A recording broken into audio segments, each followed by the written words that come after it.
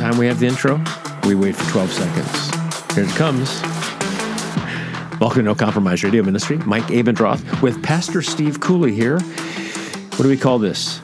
A radio studio? An office? A study? What is this called besides just bad furniture? The anxious bench. Because every time I sit here, I'm a little anxious. I'm thinking, what happens if this thing falls down? What is the anxious bench? See, I love theological humor. Yeah, well, everybody in the audience, if there's 1,000 people, I'm being optimistic. If there's 1,000 people listening to this right now, 999.7 of them, see what I did there, have no idea what the anxious bench is, so... You know what I love, Steve, along those lines, with altar calls and calling people up to the front and everything else. When I got to Bethlehem Bible Church 26 years ago, maybe coming up on 27, actually, they asked me, why don't I do altar calls, right? And one guy said to me, why aren't you evangelistic? He didn't ask during the service, but it was after a service. Here's an altar call. Altar. I could have said, well, there's no altar here at the church, That's one reason. There's nowhere to call them to. But now, lots of the younger people have grown up in the church, and when they go to a church that has altar calls, they think it's weird. Yeah. So I like that. They're feeling the anxiousness. What did Spurgeon say about altar calls? You want me to call you, sinner, to a special room to sit or whatever. He said, you don't need to go to a room. You need to believe in the Lord Jesus now. And like a stag that has been pierced by an arrow, you just need to bleed out right here and then trust the Lord kind of thing. Bleed out.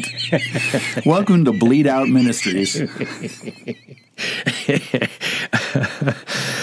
Did you know, Steve, that Gospel Assurance is now out on paperback, Kindle, and we have Audible now. It's on Audible. Audible? Yeah, David Martin read it, and you can buy it on Audible now. Wow. Uh-huh.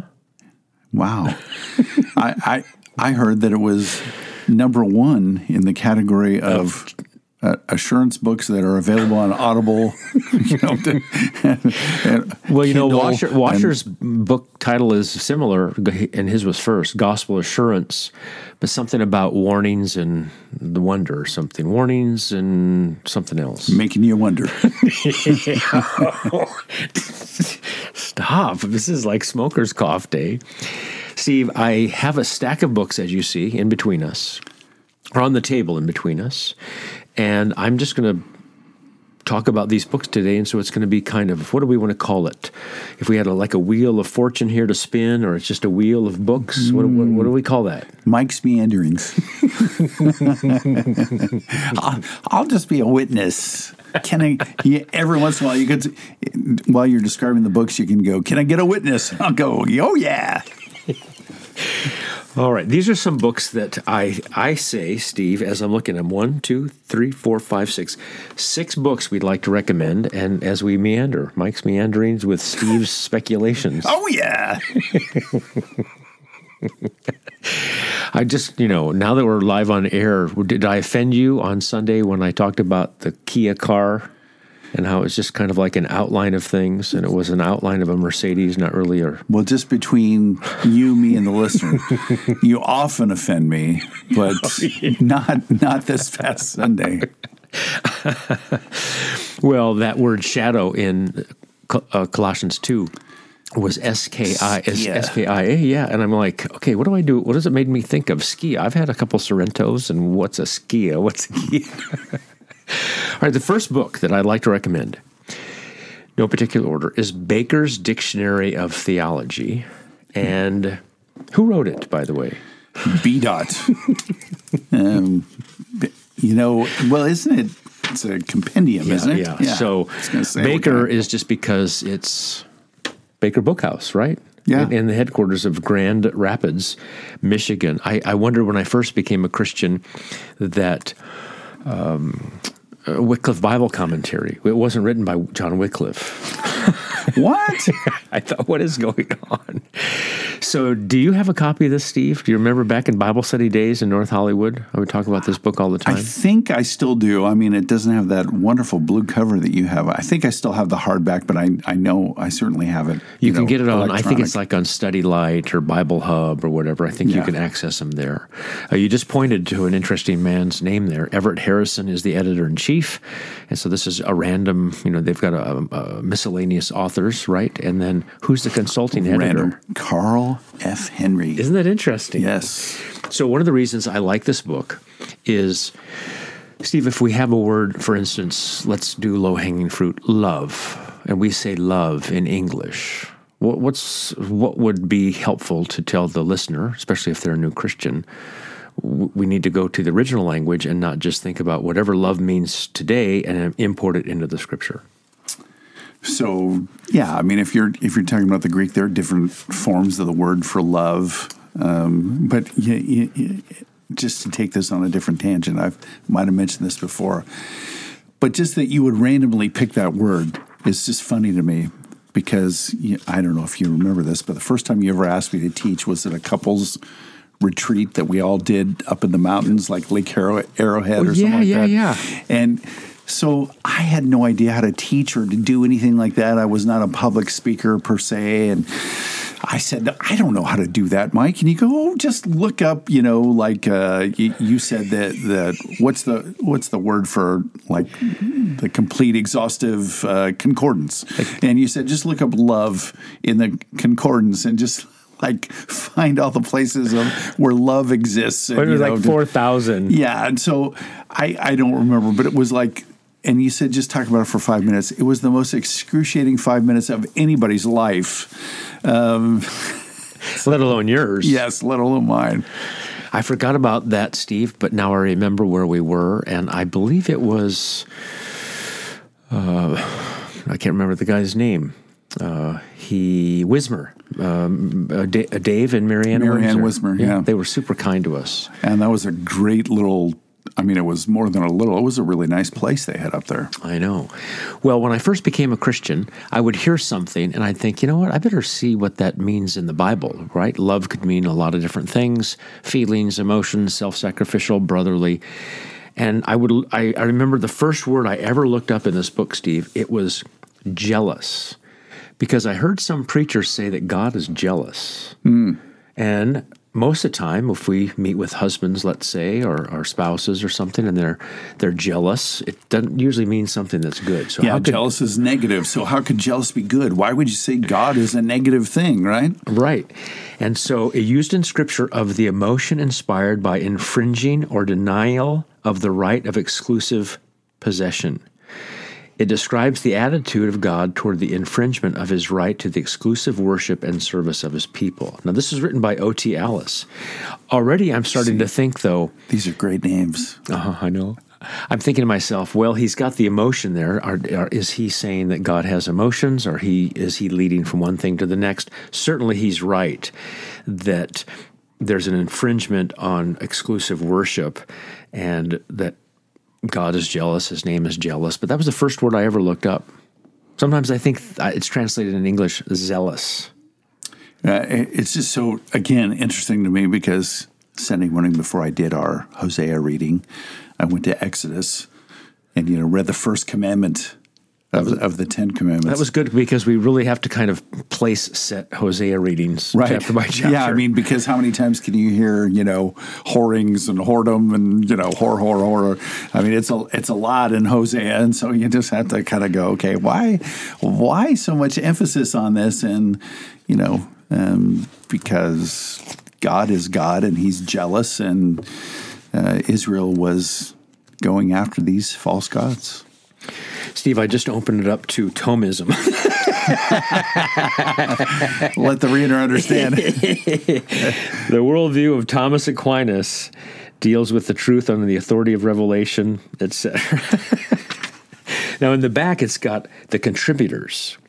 And some of these contributors we are very familiar with. F.F. Bruce, John Gershner, Leon Morris, I mean, it's just kind of cool because I mean, it's almost like when you read these, it's like reading your grandpa's name or something, you're like, oh yeah, John Kirshner, S. Lewis Johnson Jr. Yeah. See, Homer Kent. Yeah. Who else is here? I mean, because you read so much or you hear messages from these guys and like, even though they've been in glory, I don't even know how long some of these guys have been in glory, but it's almost like you just have fond memories of spending time with them, and you're like, I never spent no time, but it doesn't matter. How about this? I remember the first time I heard this name, and I think it was R.C. Sproul talking about it, trisagon. Trisagon. And I'm like, what in the world is trisagon? So since I have my little Baker's Dictionary of Theology, I'm like, oh, I could look that up. Trisagon. This name trisagon means thrice holy, was originally applied to a liturgical hymn based on Isaiah 6:3. Isn't it interesting? Now here's with the Trinity stuff. The trisagon entered into the Monophysite controversy when the clause, who was crucified for us, was inserted after the word immortal. Neither this nor later modifications found favor except among the Monophysites and the Monothelites. The apostolic origin of trisagon cannot be maintained. But we think of Isaiah 6, holy, holy, holy. Let me ask you this, Steve. This is kind of fun. Now, we've been taught that if God says something once, of course, it's important. If he wants to really stress something, often in Scripture, the two words are used, truly, truly, amen, amen, verily, verily. But only one time, I think, that we can find in Scripture, God is mentioned 3 times as holy, holy, holy, holy, right? Right. So far, so good? Yeah. It doesn't say love, love, love, just, righteous, righteous, righteous. But is holiness, do you think, the preeminent attribute because of the trisagon, Isaiah 6:3? Do you think that's like his supreme attribute? Supreme. Well, I mean, because you can say his love is holy. I mean, in other words, it's other. So if in that sense, when we talk about his holiness, yes, it's the supreme because everything about him is otherly. It's so different from us that we can't. We can sort of relate, but we can't ultimately relate. Yeah, interesting. When I first became a Christian, I would read attributes of God, and then someone said, "Well, you can't really." He doesn't, his attributes, maybe it's perfections, maybe it's, how do we describe God who is one and who he is? But then it gets harder and harder the older you get.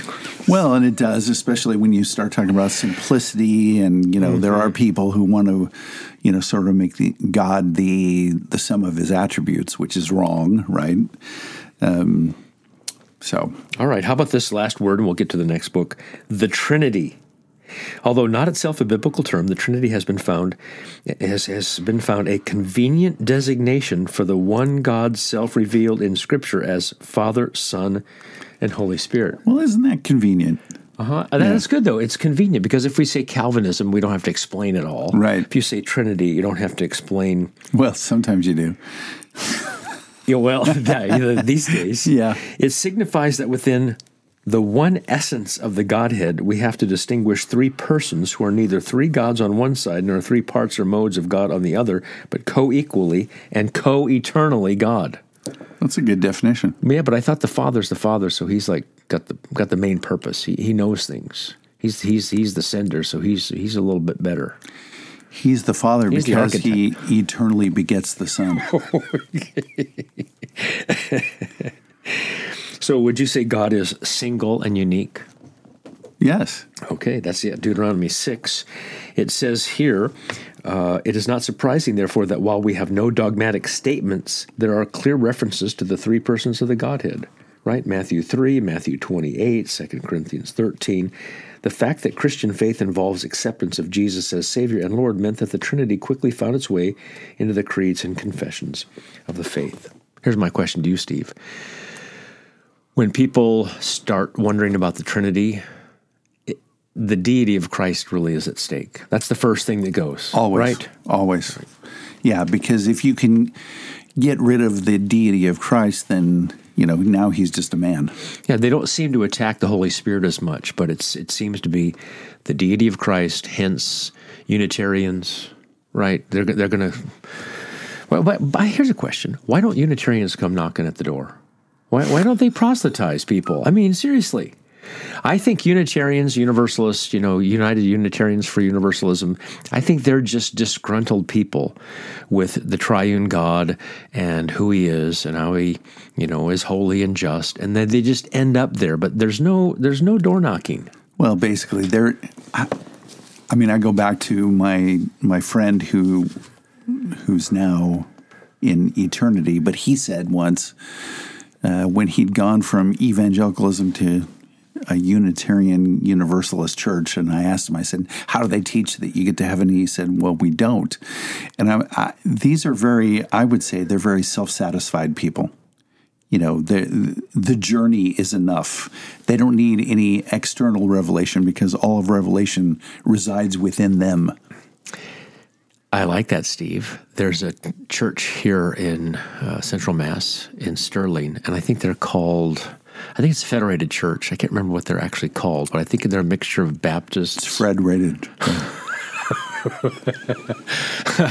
Baptist, Unitarians, Universalists, and Congregationalists or something. And you know what? I wouldn't mind if there was 2 churches in town and there's not a lot of attendance. You don't have clergy, so the Baptist and the Congregationalists got together. I wouldn't mind that. No, that's fine. Right? Or if you had Congregationalists here in New England and some Presbyterians. I wouldn't mind that at all. Right. The annual meetings would be fun to go see there. Food fight. But once you bring in Unitarianism, what about this, Steve? Why did they even get together? Is it because of the inbred desire for fellowship that God has given us with other people, and they just have to have a false fellowship group? Is that it? I think so. I mean, it's people like to get together. Right, we've experienced during the lockdowns and all that, the hardest thing to do is to be isolated. It's cruel and unusual punishment to leave people by themselves in jail, right? But we put a whole society through that. But I think people long for others who, even if they don't fully agree with them, can at least identify with them. Nobody likes to be alone. Steve, you spent several years in jail, not because of a crime committed, but because Thank you for clarifying that. Crimes were committed and Yes. you were paid to go do that.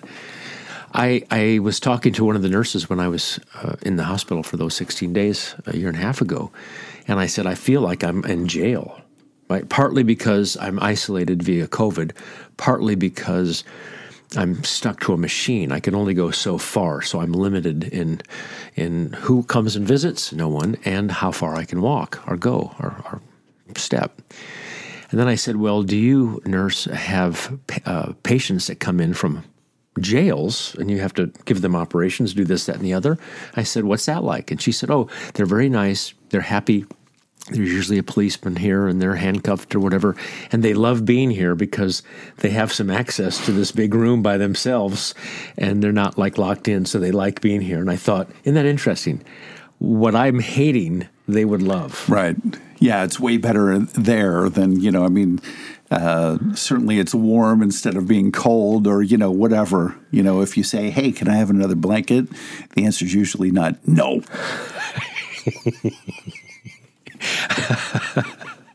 Isn't that amazing? You just were talking earlier about, solitary confinement and what you probably have rules, right? As a jailer, as a sheriff, when can we put somebody in solitary confinement? And all of a sudden, by government mandate and fiat here in America, solitary confinement for many.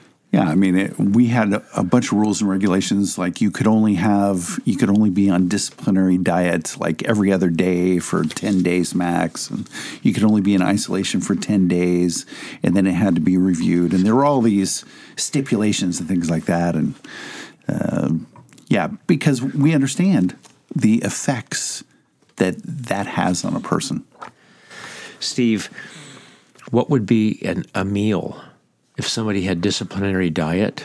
I try to be on a disciplinary diet, before I go on vacation and stuff, then I can just eat what I want when I'm on vacation. But what would an inmate's disciplinary diet be? Well, part of it you would like because it's all based on calorie count. You would like that part. So okay, easy to count calories. But but they would only feed them twice a day, and they would bring in, it's this awful loaf. Like to call it meatloaf would be to do every meatloaf in the country like a major disservice.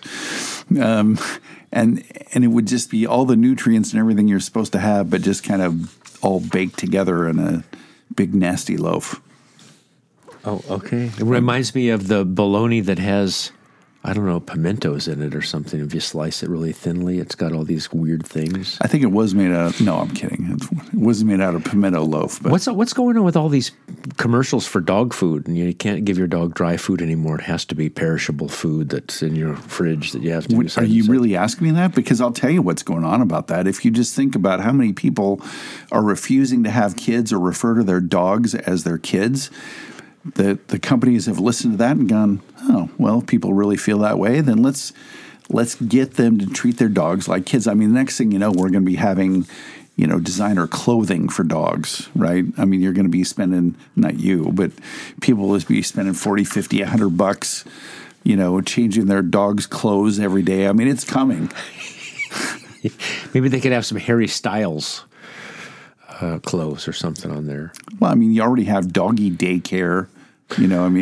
People get these dogs and then they feel bad for their dogs being alone all day because both the people are working, so they take them off to these kennels where they spend all day. How about if dogs, like a male dog wants to be like identified as a female dog? How would that work?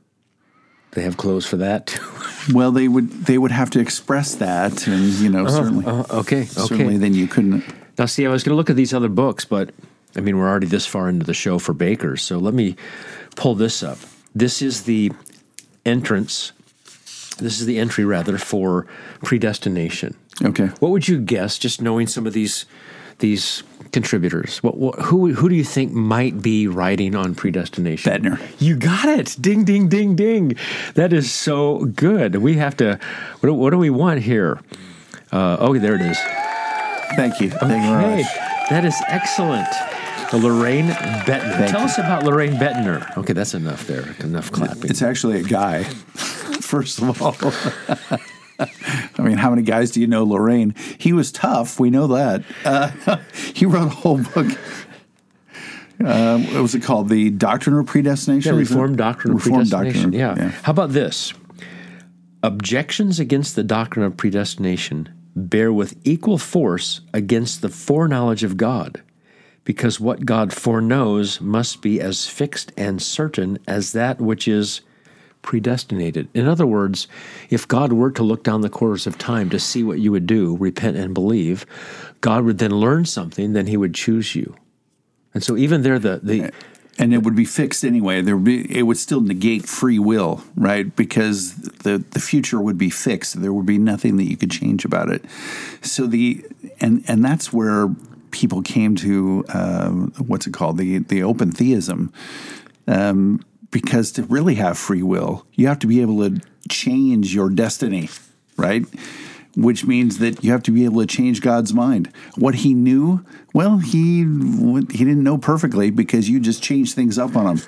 I think there's a new book title here, Steve, but it won't be written by Bettner. The Arminian Doctrine of Postdestination. Your destiny is determined post what you do. How can that be? It dethrones God. Ultimately what they want to say is, I don't like the idea that God's in charge. I want to be in charge. Or, I want somebody else to be in charge. But the falsity of that, and we know this inherently. Why do we pray for anybody's salvation? Because we believe that God can change hearts. Well, aren't they responsible for changing their own hearts? And, if God really impinges on their hearts, is that fair? Well, back to the anxious bench and Finney with his sermon entitled Men Bound to Change Their Own Hearts. How about this? Bettner writes, even the sinful acts of men are included in the divine plan. They are foreseen, permitted, and have their exact places. They are controlled and overruled for the divine glory. The crucifixion of Christ, which admittedly was the worst crime in all human history, had, we are expressly told, its exact and necessary place in that plan, Acts 2, Acts 4. That's money right there. Yeah, it's almost like he understood, the Westminster Confession of Faith, the London Baptist Confession of 1689. It's like he knew those documents and believed them. God uses secondary means, and is no way touched by sin. People say, well, how can that be? I don't know, but it is. Isn't that interesting? Foreseen, permitted, and have their exact places. I'm going to start using that. They have their exact place. I like that. All right. Is there anything? I'm just going to do a rando. Open it up. You can tell I'm not looking. And I'm just going to look. Oh. It's danger. Seriously. I did not plan this. Peligro. It says, I opened it up randomly. I kid you not. You saw me. You can vouch for me. It says gospel. Gospel. Who wrote the gospel section? Let's see. Daniel Fuller. No, excuse me. That would be muy mal. Robert Mounts. Oh, good old Bobby, as we call him. It's interesting. Good works are right before gospel here. They're not before the gospel in real life in the Ordo. Thank you for that clarification. But it was by John Gershner talked about good works. You can almost hear John Gershner's gravelly voice with good works. They're the fruit, not the root. The English word gospel, from the Anglo-Saxon God's spell, God's story, is the usual New Testament translation of the Greek euangelion. According to Tyndale, the renowned English reformer and translator, it signified, I like this, quote, good, merry, glad, and joyful tidings. I think we have to spell Mary, M-E-R-R-Y. So here he spelled it M-E-R-Y. M-E-R-Y? Because it's older English for him, yeah. Okay. And joyful was with an I, I-O-Y. Okay. Good, merry, glad, joyful tidings that makes a man's heart glad and makes him sing, dance, and leap for joy. Well, I mean, if you hear the gospel, if somebody preaches the gospel to you and you're like, yeah, that's old news, man. I don't want to hear that. Well, even for Christians, I don't really want to hear that because I'd like to be motivated by like fear of losing my salvation, fear of not being finally justified. Or I like to just have something practical. This gospel stuff, I can't really do anything with it. Well, even back to Colossians chapter 2, verse 6. As you have received Jesus Christ as Lord, so walk in him. Right? You're going back to remember who this Jesus is and was on earth. And then you're thinking, okay, now so walk in him. There's a tie-in. It doesn't improve my place, but I want to. I think if we, I was listening to somebody who recently said, it's a matter of the sins that we once enjoyed now repel us. And does that mean we don't sin? No, but it means we regret those sins. If we could, we just like disavow them. We want to be away from them, and it's all because of the work that the Holy Spirit is doing within us. Amen. Well, thanks for listening today. No Compromise Radio. Baker's Bible Dictionary. Find it online for free or pick up a copy. I think it'd really be helpful for you. And these resources, Steve, you can keep for the rest of your life and pass them on to your kids and grandkids, right? Because the truth does not age. Amen.